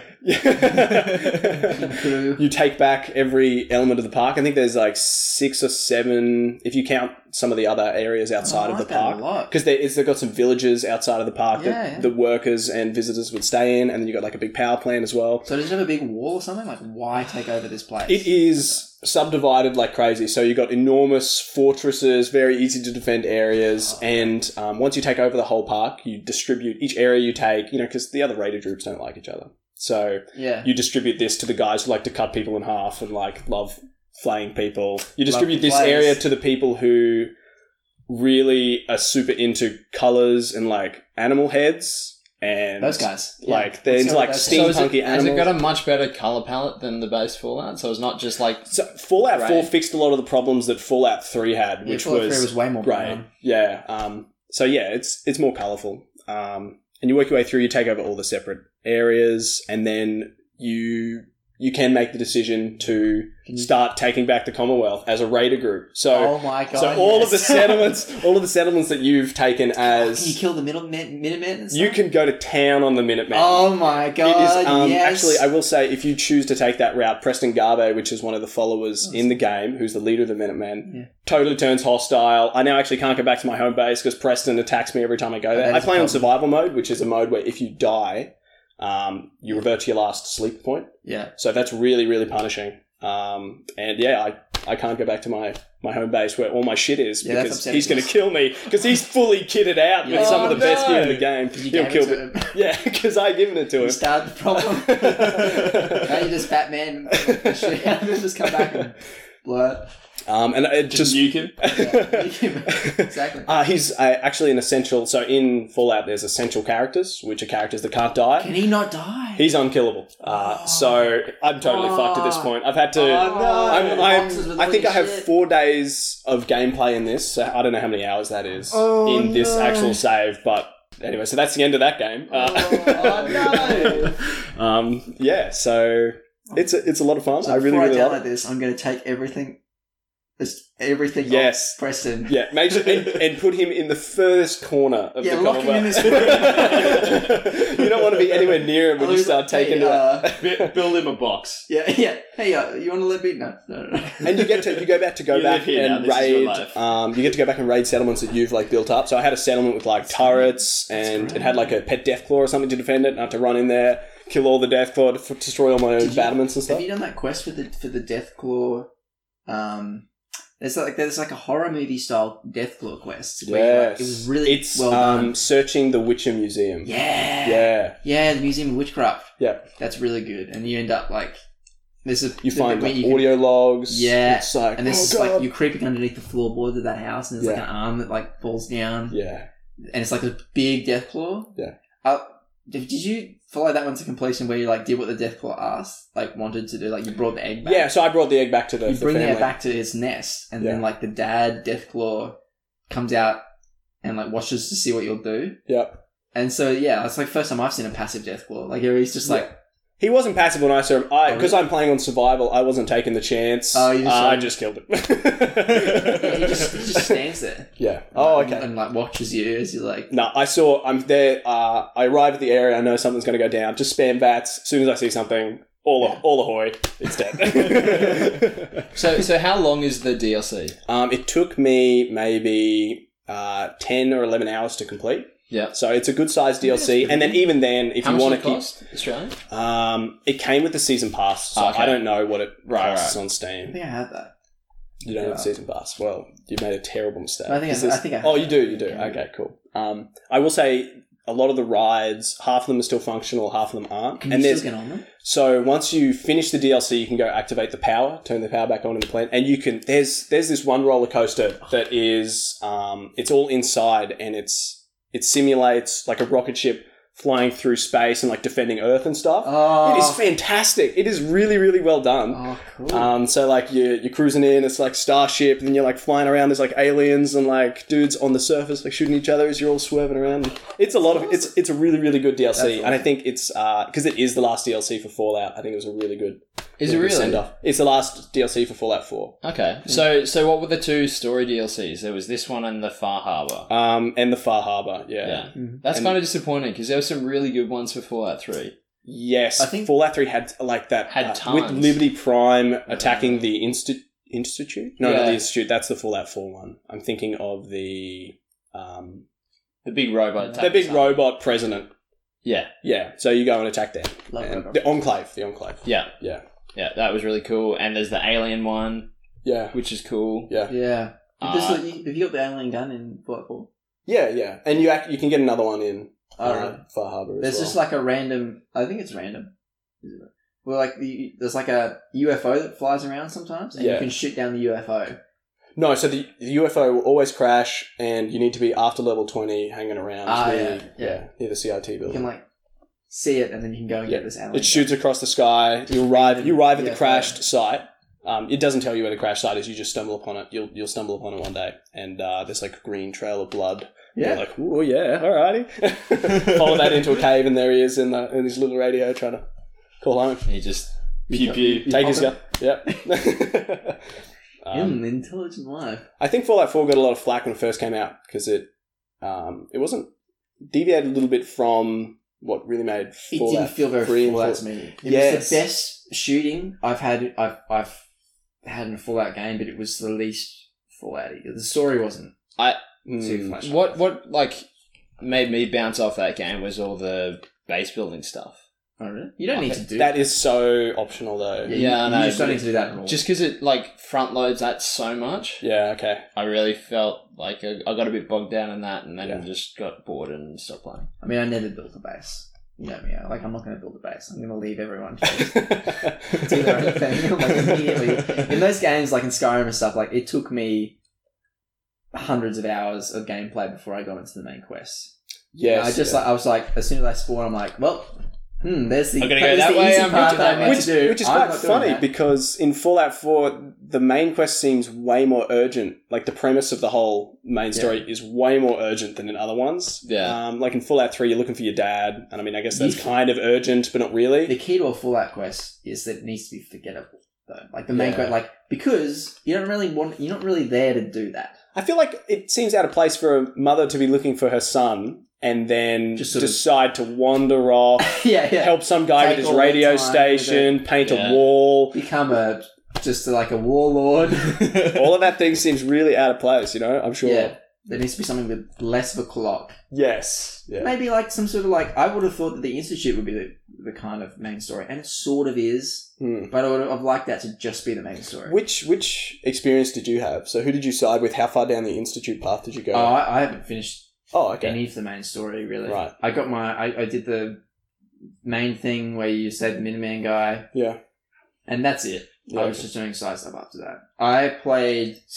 The reason that I always fall off those games, I didn't so much with Skyrim, but with all the Fallout games, is because of that, like the way I do things. I have like the wrong experience with the difficulty of the game. So I play at the start and I just run off, and then I have like the hardest encounter of my life is like the first one. Yeah. Because I just walk off into like shit fuck nowhere. Yeah. And fight this like group of really high level raiders, and I have to like crouch around and do a bunch of stuff. And it takes me so many tries. And from there, you just get better. And then eventually it becomes super easy. Yeah. And then I just lose all interest most of the time. Like, I just can't... I got there, I got what I wanted. I played... I tried to get over that. I started again in Fallout 4 with a all-melee character. Just going to do melee. Oh, they're a lot of fun. Yeah, and there's a lot of strategy that goes into that, where you got to get those right. You got to get the blitz skill. Yes, of course. So you can like teleport. Did you go pure melee or did you go stealth melee? I went stealth melee because I needed a blade. I got the most overpowered class blade in the game, like the kukri. Yeah, that's what I'm saying. So it was really hard to start off with beating people to death with ores, but I got this kukri blade thing. Yeah. Which does massive stealth damage and poison or something? Yes, that's the one. It's a really cool quest, actually. Is this the one that you travel down into the mines? This mine, and then you have this hallucination where you like see... Yeah, you're having like flashbacks to what it was like before the war. It was like this cult of workers who were working at this quarry mine that like went really deep and found this like ancient gods... It's a temple or something. Temple? Yeah. And started to get like warped. Yes. By that, and like that's so they cool. were worshipping down in there, and they were turned into ghouls when when everything popped off. Yeah. So like you get ambushed by these ghouls because you come around the corner to these ghouls, then you have a flashback to them like praying. Yeah. Like where the tooth is, and like then it comes back, and then you're flashing back, and they're already mid combat, and you're like, oh god. Yeah, but like they're worshipping this thing, and if you dive down, there's like this fragment of almost completely dissolved metal from whatever this thing was, and it's like this. You use it as this knife. Yeah, yeah, that's really cool. It's really badass. But the thing is, after that, and after I got my stealth damage up a bit, and my sneak, and all that sort of stuff, it's super easy. It's a super easy class, as it turns out, to just do that because you can teleport to enemies with the skill. So you're really just like very safe. Yes, very very safe, especially since you can do that chain bats thing. Yeah. Yeah. It's exactly like Skyrim, really. Stealth becomes so good. You know the stealth hits where you like get those crazy, you get the Brotherhood gloves, you get that knife, you get like everything, and then you do like this crazy like, modifier times like 32 attack. Yeah. And the guy just, you like just explode. You like tap, tap his back and like violent Kirk, whatever it is. Spontaneously combusts. Well, that's really... I might get that. I highly, highly recommend it. I think it's definitely the best DLC that they've released. I think it probably tops... So I'm thinking back. I played it in the pantheon of Fallout. I have played Fallout New Vegas much more than I've ever played Fallout 4. Yeah, so I can comment very highly that it's definitely better than any Fallout DLC, Fallout New Vegas DLC that I played. Yeah. Now, with my experience with Fallout 3, I played all the DLCs. That one with Liberty Prime and Attacking the Enclave is pretty goddamn good. Mm-hmm. And it's probably not as good as that, but I really, really liked the... Oh, good. I mean, I always want to be like a raider. Yeah. Just that whole idea sounds really cool. I think it's a really great premise, especially to flip it on its head and be the total bad guy and then get every faction against. So what happens if you don't be So you can, walking into the DLC, you can talk to enable the quest, you got to talk to one of the slaves because they run a whole slave trade, right? You got to talk to one of the slaves. Yeah, of course. We're chopping people in half. Yeah, they all have slaves, and you go talk to one of the slaves, and she's like, "Man, it sucks being a slave. I wish they would all die." So and you're like, and then it kill everyone is basically That would have been the best line. So it's like it sucks being a slave. Like make a slave army. So yeah, what you do is she says you only need to kill the bosses. but attacking any boss means everyone in the entire area turns hostile. So you're versing like 200 raiders. And I saved first and did all versions of the quest. I've done the whole kill everyone. Very difficult, but it is possible. The payoff isn't anywhere near as good. Do you ever get to settle disputes as the Raider King? Because that's what I would like. So eventually, King Solomon, that shit. As you're dividing up land, and as you're taking land in the Commonwealth, you're eventually going to be leaning on one Raider group more than the others, and the other Raider groups will be like, "Well, why are we getting preference?" God, this sounds. We like to cut people. We like to cut people. You said you like to cut people. Why aren't we getting preference? Hey. Can't we just cut people together, man? Come on. And eventually, one of the Raider groups is going to turn hostile to you. You just got to. You're going to crush that rebellion. Yeah, you got to clean them up with an iron fist. I'm going to rule with an iron. I'm going to get my blade from like a dormant Cthulhu god and just going to shiv everyone. And the really nice thing is every area, like in an actual theme park, every area is really differently themed. So there's like the space themed area, which is what they've got that all the robots have turned super hostile. Space themed or whatever themed raiders? Like have they adopted? No, they haven't adopted those because they were outside of they were forged outside of Nuka-World that they came in. But there is a raider group that's very carnival-like. Like I said, they got the stuffed heads on. Yeah, I guess so. I'm going to wipe those guys out. Don't really? Like that. Okay. Not a fan. The clowns. And then, of course, so you got the guys who are all blades, and then you got another group, which I didn't really like, which are called the operators, and they're all stealth-based, like, we're super smart, yada, yada, yada. I didn't think they were very interesting. I'm the only smart person. That's great. But they have, like, a space area. They have an area that was the... animal enclosures. Ooh. And there was some splicey things have gone wrong there, and now there are some of the animals are a bit Sam-likey animals. That's great. And there's a Tarzan character in there, which is cool. He was like raised by gorillas. Oh my god! There's an area that is a Western themed area, and you got to have like the robots that are there. Watch it with are still like pretending that are there cowboy robots? There are cowboy robots, and it's like, howdy there, partner.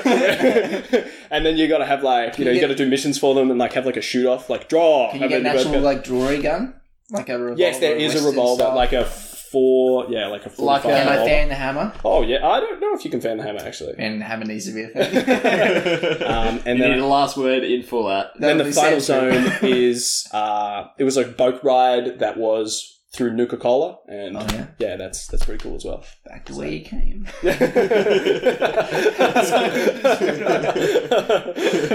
I highly rate it. It's going to be me and all the Blade guys, and we're going to be running around like Hugh Grant in the final future version of Cloud Atlas, licking brains. Man, how was it's a super high level area, so make sure you're at least level 30 before you go there. Oh yeah, I don't know what level I am. Yeah, okay. So pretty high level. That's great. My review, anyway, 5 out of 5. Yeah, good. I might get on that.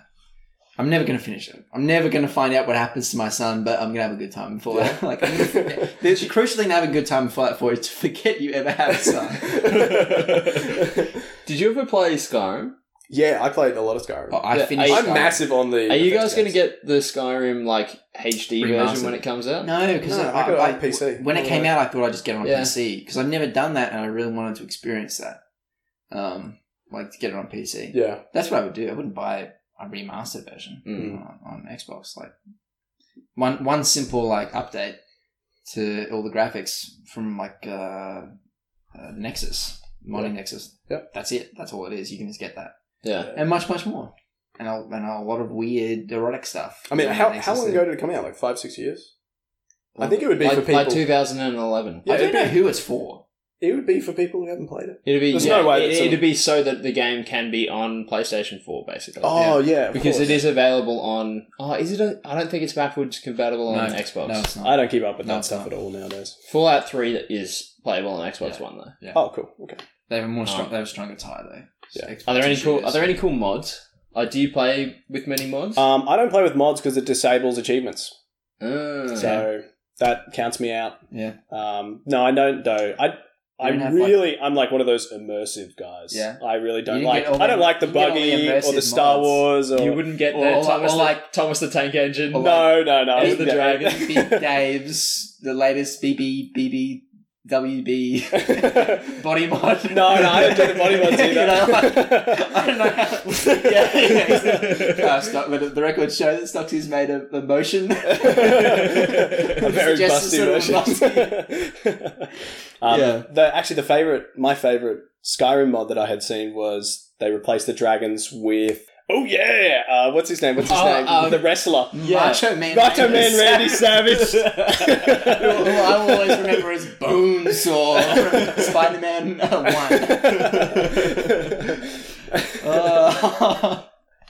Well, that's good. I want to play that. Yeah. Before we get on to our last main topic, because we've been banging on, but we go rapid fire. Rapid fire movies that Sam has seen that he would recommend to people. Yeah, do it. Yeah. Okay, rapid fire movies. I saw Planet Hulk, which is it's a couple of years old now, animated Marvel movie, but it recently added to Netflix. I would recommend watching that simply because it is a great example of how cartoon movies, Western cartoon movies, can sometimes be some serious shit. And the kind of storylines that you could follow if we go into this brave new world of R-rated X-Men movies, which is what they've suggested. Okay. And so Planet Hulk is, at the end of Hulk's storyline, he gets... Basically what happens to Hulk is that Tony Stark and the rest of the Avengers can take care of the Earth themselves, and they basically get this whole idea that Hulk's just too much of a liability. So they're a bit upset about it, but they strap him into this ship and just shoot him off into space. Did he have anything to say about this? No. They just shoot him off into space. Anyway, he lands up on this planet that's controlled by this very prominent empire in the Marvel cosmic universe that we really haven't seen too much of. We haven't seen Guardians of the Galaxy. But Marvel has this huge cosmic universe. They built it for ages and ages and ages. That's where all the cool shit's happening in comics. And it's controlled by the... I think it's the Kree Empire? Or it's the other empire? But they're like a big Roman-y type of space guys, and they control a bunch of planets. And he gets put into this Colosseum where they fight to the death. And so many characters die. It is really... And it gets super hardcore. There's this one character she's working for the Empire, but only because she's this race of super beings. She can take on Hulk for a while. And they wanted to find the strongest and also just find someone that could be loyal. So the Emperor has this little thing called spikes, which is this virus that it's this bunch of bugs that burrow under your skin, and then you start to mutate horribly. And they show this pretty full on in the animated movie, like your skin starts growing over your eyes and stuff, and you get turn into these horrible monsters. And so it's this character storyline where she's her husband turns into this monster, and she's after the baby, and she has to kill her husband, and she goes outside and she looks around and she realizes that they're all monsters, and she's shielding her baby, and then she looks at the kid, and the kid starts turning into a monster and trying to eat her this. Who's the baby demographic for this movie? Adults. And so she's oh no, and then this guy the Emperor comes in, pretends to save everyone, and she's in debt. And this happens to her again when he releases the spikes, and you get to see a spike infected Hulk, which is really nuts. Yeah. And they have this big fire basically that kills the spikes, because they've got this virus that they designed. They have to have a way of stopping it. So they release it on this town, and she's having flashbacks. It's oh no, Hulk can't save them, and all the townspeople are turning. And so she there's this little girl, and she grabs this little girl to try and save her again because she's having flashbacks. She's running up the mountain, and then this huge napalm strike hits. Hulk can't die. It kills off all the stuff on him though, and then. She's left with this scene where she's still running, still holding this kid, but it's it's just being held together for now, but he's just ash. And then it looks down and it sort of blows away in the wind. I was watching this film holy shit. Oh my god. Holy shit. There should be some sort of thing saying this is not a cartoon. Oh man. It was pretty hardcore. Okay, Planet Hulk. Next thing. Planet Hulk, pretty hardcore, but I kind of suggest it. I watched a movie called Cirque du Freak. I'm going to be watching the shit movies, so you don't have to. I watched this movie called Cirque du Freak Vampire's Assistant. Yeah, I actually, you were talking to me about this, saying, oh yeah, we should have this as a homework movie. Movie, yeah, because it's it's been added to Netflix and it stars John C. Reilly and stuff. We watched both of us watched the trailer and it looks like absolute garbage. Sam, was it absolute garbage? It was pretty garbage, but it was very fun garbage. Fun garbage? Yeah, okay. Yeah. It wasn't like Batman vs Superman. I can appreciate that. Mad. It was like pretty fun, and it made it fan of itself. It was like felt like a real like low budget, one of those like campy fantasy, but it's like having fun with it kind of things. Like John C. Reilly has a lot of good lines where he's like. A lot of good because there's a lot of swearing lines. and stuff, yeah. So it's like it's just this great candid stuff where this guy becomes his assistant. He works in the circus. There's vampires and the vampanese, and the vampanese are the guys that actually eat people. By the way, Willem Dafoe makes an incredibly brief appearance. Really? He's this weird, campy vampire with like a gross pencil moustache. Who he overacts so hard. Everyone overacts so hard. And like there's the good leader of the circus guy. Who's like protects the kid, who's like his friend. It's like him and his high school friend. His high school friend, both of them become vampires. His high school friend like always wants to be a vampire, and so that becomes an evil vampire. And like he becomes a good vampire, and like spoilers, they have to fight. The leader of the circus is this huge guy called Mr. Tall, and the leader of the bad guys is this giant fat guy called Mr. Tiny, who is incredibly overacted, just great. He's like bald, pallid, chubby dude in like a Kingpin style suit who makes all these weird things about destiny. He has a monocle and he's just like going like, yes, I will eat your... Like he's great. Yeah. He pulls up in this like limo. All his followers have got like filed teeth. And they have this weird thing where, but the first 20 minutes of the movie, it's like, I guess he's fooling them into thinking that he's just a nice guy. He's like, just the most obvious villain. Like, he's like drooling over this dude, this like limousine, and like the guy next to him looks like Sabretooth on like a bad day. And this just makes no sense. He pretty much just drives around with a limo that with number plates like evil. I had a lot of fun, but it's definitely a crap movie. Okay. It was kind of Friday night beers with the boys kind of movie. Yeah, it's definitely like beers with the boys. Teamwork movie. Cool. I would totally recommend it if you're in like a scary movie kind of mood. Yeah. So I watched that, and I won't talk about any of the others because I wanted to maybe mention them for a little bit longer. But those two are the ones I just really want to say. Like I watched them; they're pretty good. You should go see them. And I'm not special. They didn't make me think. Yeah. Same with Brave. I watched Brave. It's a Pixar movie. I thought you didn't want to get into it. Well, it's a Pixar movie. It's really Sam. good. Okay. It's really good. I finally watched it. It's good. Okay. Yeah. So okay. The main thing you wanted to talk about was Sons of Anarchy. Sons of Anarchy, which is a long running, now finished. Showtime. Was it HBO? No, it wasn't HBO. I don't think. Yeah, but it's one of those like dramas about this bikie gang called the Sons of Anarchy, or Sam Crow. Yeah, because it's like an acronym. That was released in Australia following at around the same time that we were cracking down on bikies. How old is this? Yeah, it was.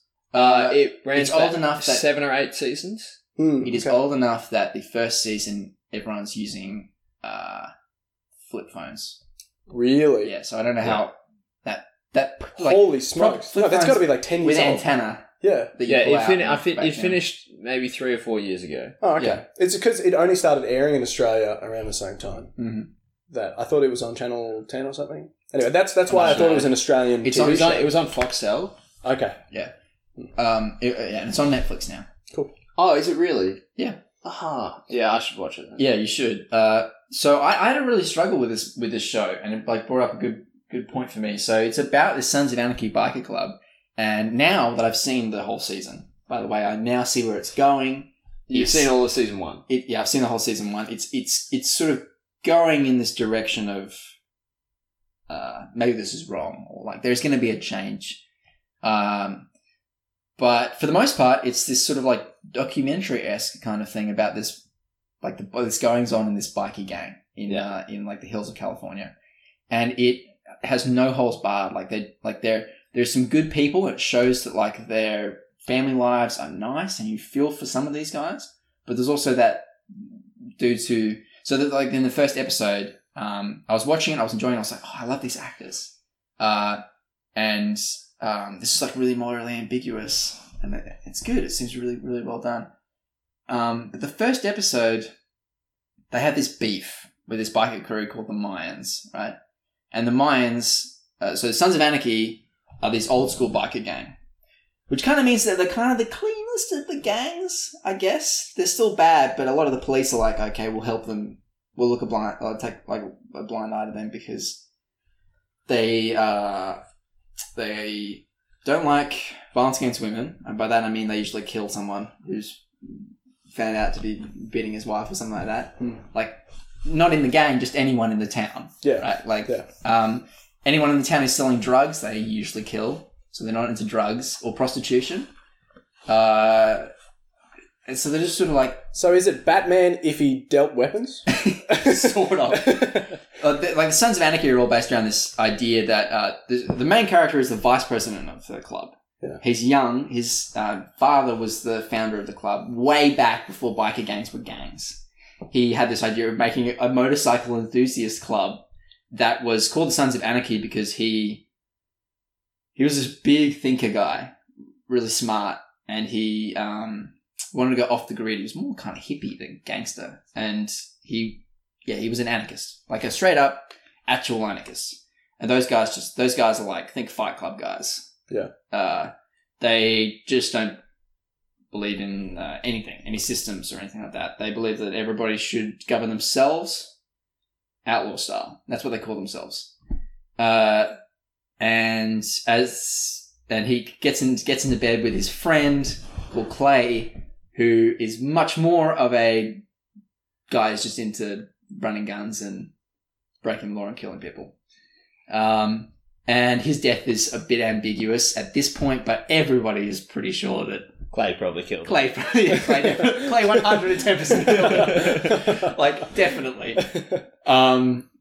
And Clay's now in bed with his wife, the main character's mum. Oh, and okay. That only fuels the fire, though. She's a very interesting character. This is why I like the show. Yeah. Like, she's a very interesting character because she is... You find out sort of really early on, she's actually totally with this guy. Has been forever. She is one of the big driving forces. She's the matriarch of this whole idea. Like, she tells him that he should kill person X. Or, like, they should really crack down. Or, like, they should get more into the guns. Yeah. And so I think she had a hand in his death. And she's also worried about her son, Jax, the main character.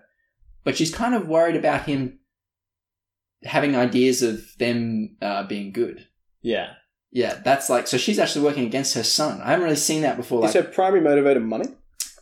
It's the club and keeping it... Power, okay. Keeping them, powerful. Because she now has like a relationship with Clay, doesn't she? Yeah, she had a relationship with Clay, it looks like...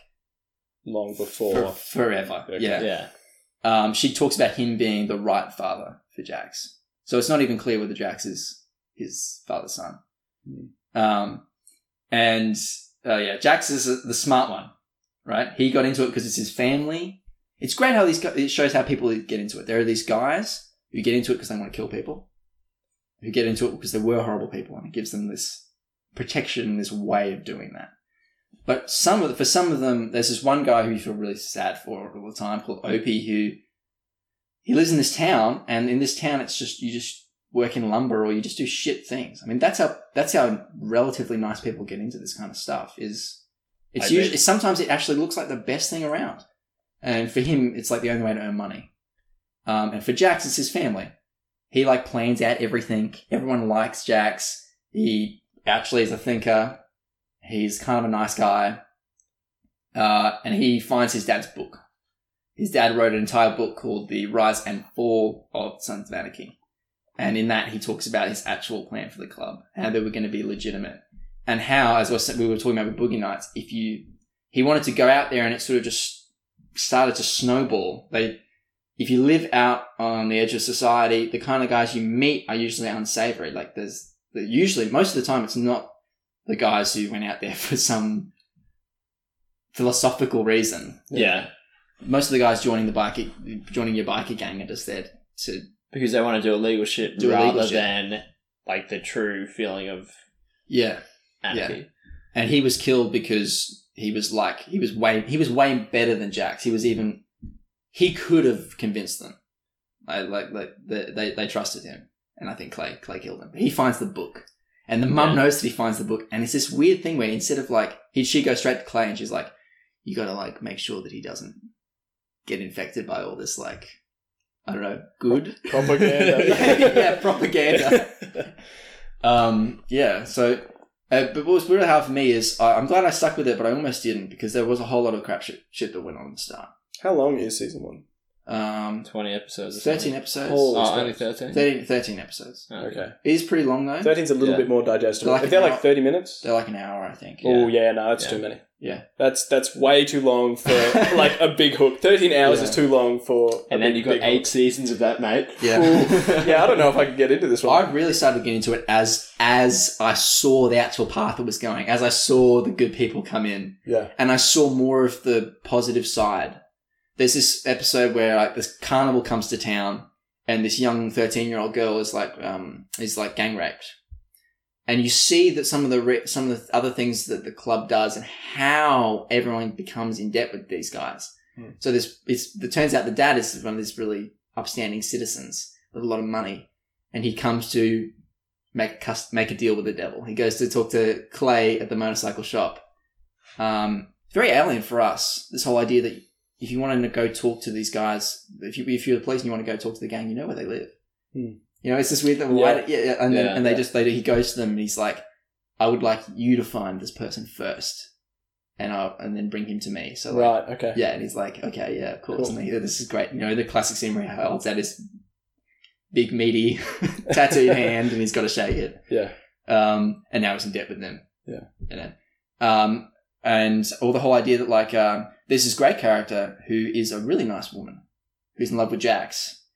She's a doctor and she gets stalked by a police officer, a federal police officer who's fucking crazy. Like they do this great stalker. And the fact that the show is already this like hardcore shit means that they can show everything.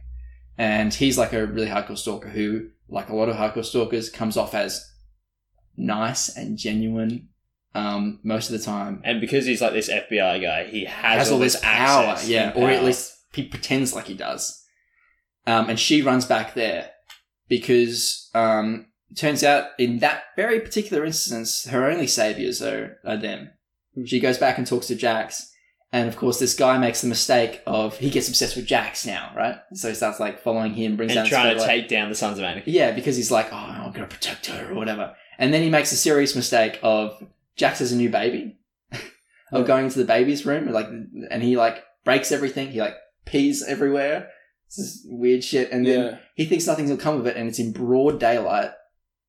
This is kind of scary. It shows like it's in broad daylight. He's at the barbershop getting his hair cut, and Jax just like walks in, and he like freaks out, and just in front of the barbershop and everybody, he just like grabs this guy and he just tosses him through the barbershop window, right? And just like beat the shit out of him. Yeah, and nothing happens. Yeah, and nothing happens. The guy goes to the police chief, and the police chief's like, "I'm helping you," and then he gets police arrested. For attacking Jax and gets escorted out, and the whole time Jax gets on his motorcycle with his Sons of Anarchy vest on, and he is with the police escort as they escort him out. Yeah, like that's just sort of example of how. So the police do work side by side. How really ingrained these guys are. Close relationship with the local sheriff is like a big main character, and there's a really close sort of relationship with him and Jax because they went to school together. Yeah. Oh, okay. And if you want someone who is not afraid to throw a FBI officer through a window, that's where you would go. You know, so I don't know. The show does a really good job of showing you both sides of it. There's horrible shit that these guys do, but you also see kind of all the reasons why some relatively nice people would get into it. Okay. Yeah. It is that classic thing with a lot of crime fiction where they show the whole thing that these guys, they are just people, and although they do all this heinous shit, there is all this other like family, community, like just human side to them. And it's just, and you also have to understand that they're individuals as well. Like they're limited by the fact that they have to protect each other. Yeah. So if one of them, say that guy, decides to bring in 2 illegal immigrants, promise to hide them if they give him blowjobs, and then forgets that they're underneath this weapons warehouse when it burns down. Yeah. You have to dispose of the bodies for him because he's part of the gang. Yeah. You know, like that's one of the harsh shit that happens. So you got like really both sides of it. Yeah. But I'm really excited. I don't know how I chugged through this episode. I don't know how. Like I was like, oh, I don't want to watch this. It's glorifying crime. And then it's evolved. I'm like, oh, something's happening. And then by the end of the season, I don't know how you, Peter, stopped because that last episode, shit's about to go down. Now that I kind of remember, I'm pretty sure I did watch Summer Season 2. Yeah? Maybe like half of Season 2. I mean, to be really... Or maybe all of Season 2. I really can't remember. To be really fair, like, even the good guys aren't really good guys. Yeah. Jax does kill people. He's just a slightly better person. Yeah. He's good by comparison. The people he kills are the circus rapey guy and the stalker guy. Yeah. Who shows up after getting thrown through the window again, and then Jax just shoots him. So it's all retaliation crime. Yeah, and his whole plan is that he doesn't want to run guns. He wants to. So in season 2, where he is trying to make a move for leadership, and a bunch of shit that Clay has done means that he has the in. He has like all these big plans of there's this big porn industry. There's this girl who does like a lot of porn, and they're constantly getting attacked. And so he has this idea that they're going to become partners, and that's his greatest in, because if you want to get all the gnarly bikers on side that are the dudes who bury people underneath like houses for no reason, yeah, a lot of naked women is a way to do that. Like in Clay's like oh shit, you can see like they all vote, right? Yeah. So it's this thing. I think instead of running guns, we should use our warehouse to house all the porn people. We'll get half the cut. We'll protect them from everyone. Yeah. And you know, a lot of naked women, and like Clay's like, oh no, and he looks around the table and there's all this like fervent nods. All right. And you know, one of the Scottish guys is really hard to convince. Yeah. He's just like, I'm a good casting director. I'll do it. Yeah, so it's an interesting show. I mean, it's a kind of sort of morbid interest that the same reason people watch Underbelly. Yeah, and that show didn't glorify crime, I don't think, and neither does this one. Cool. Yeah. Anyway, I wanted to talk about it a little bit more, and we had some things, but we've rambled on as usual. So. We've gone on for far too long. Like always, like us on Facebook, facebook.com/BeaverSamandPeter. We're on Instagram and SoundCloud. We're on all the things. Is there anything you want to plug, Stocksy? I have nothing to plug. Fantastic. Okay, so just any like local donut shop? Shout out to my local bikie gang, actually. Don't kill me. Yeah, so the homework movie that we're going to do for next week is not actually a movie at all. It's a documentary. So we're going to do the documentary Searching for Sugar Man, which is on Netflix, which is a really good documentary. Tells a really interesting true story about this like folk musician from America who became a folk hero in South Africa, like around the time of apartheid. And so like there was this big mythological story around his life and career. This is our destiny. Yeah. Yeah, so we're going to do that. Okay, good. Yeah. I look forward to that. You always bring up the most uplifting it's light stuff. It's a relatively uplifting story. Okay. Yeah. And for those of you who want something lighter, don't watch Planet Hulk.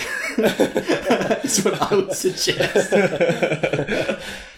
Anyway, thanks for coming on, Stocksy. Thanks, guys. It's been a pleasure. We really enjoy not having to talk as much. We'll have you back one of these days. Oh, yeah. We'll Fallout talk. Definitely. Yeah. You know what you've really done is you've thrown a spanner in the works now, because I always used to say our favourite guest with Chris, because he was our only guest. Now I don't know. I can't do it anymore.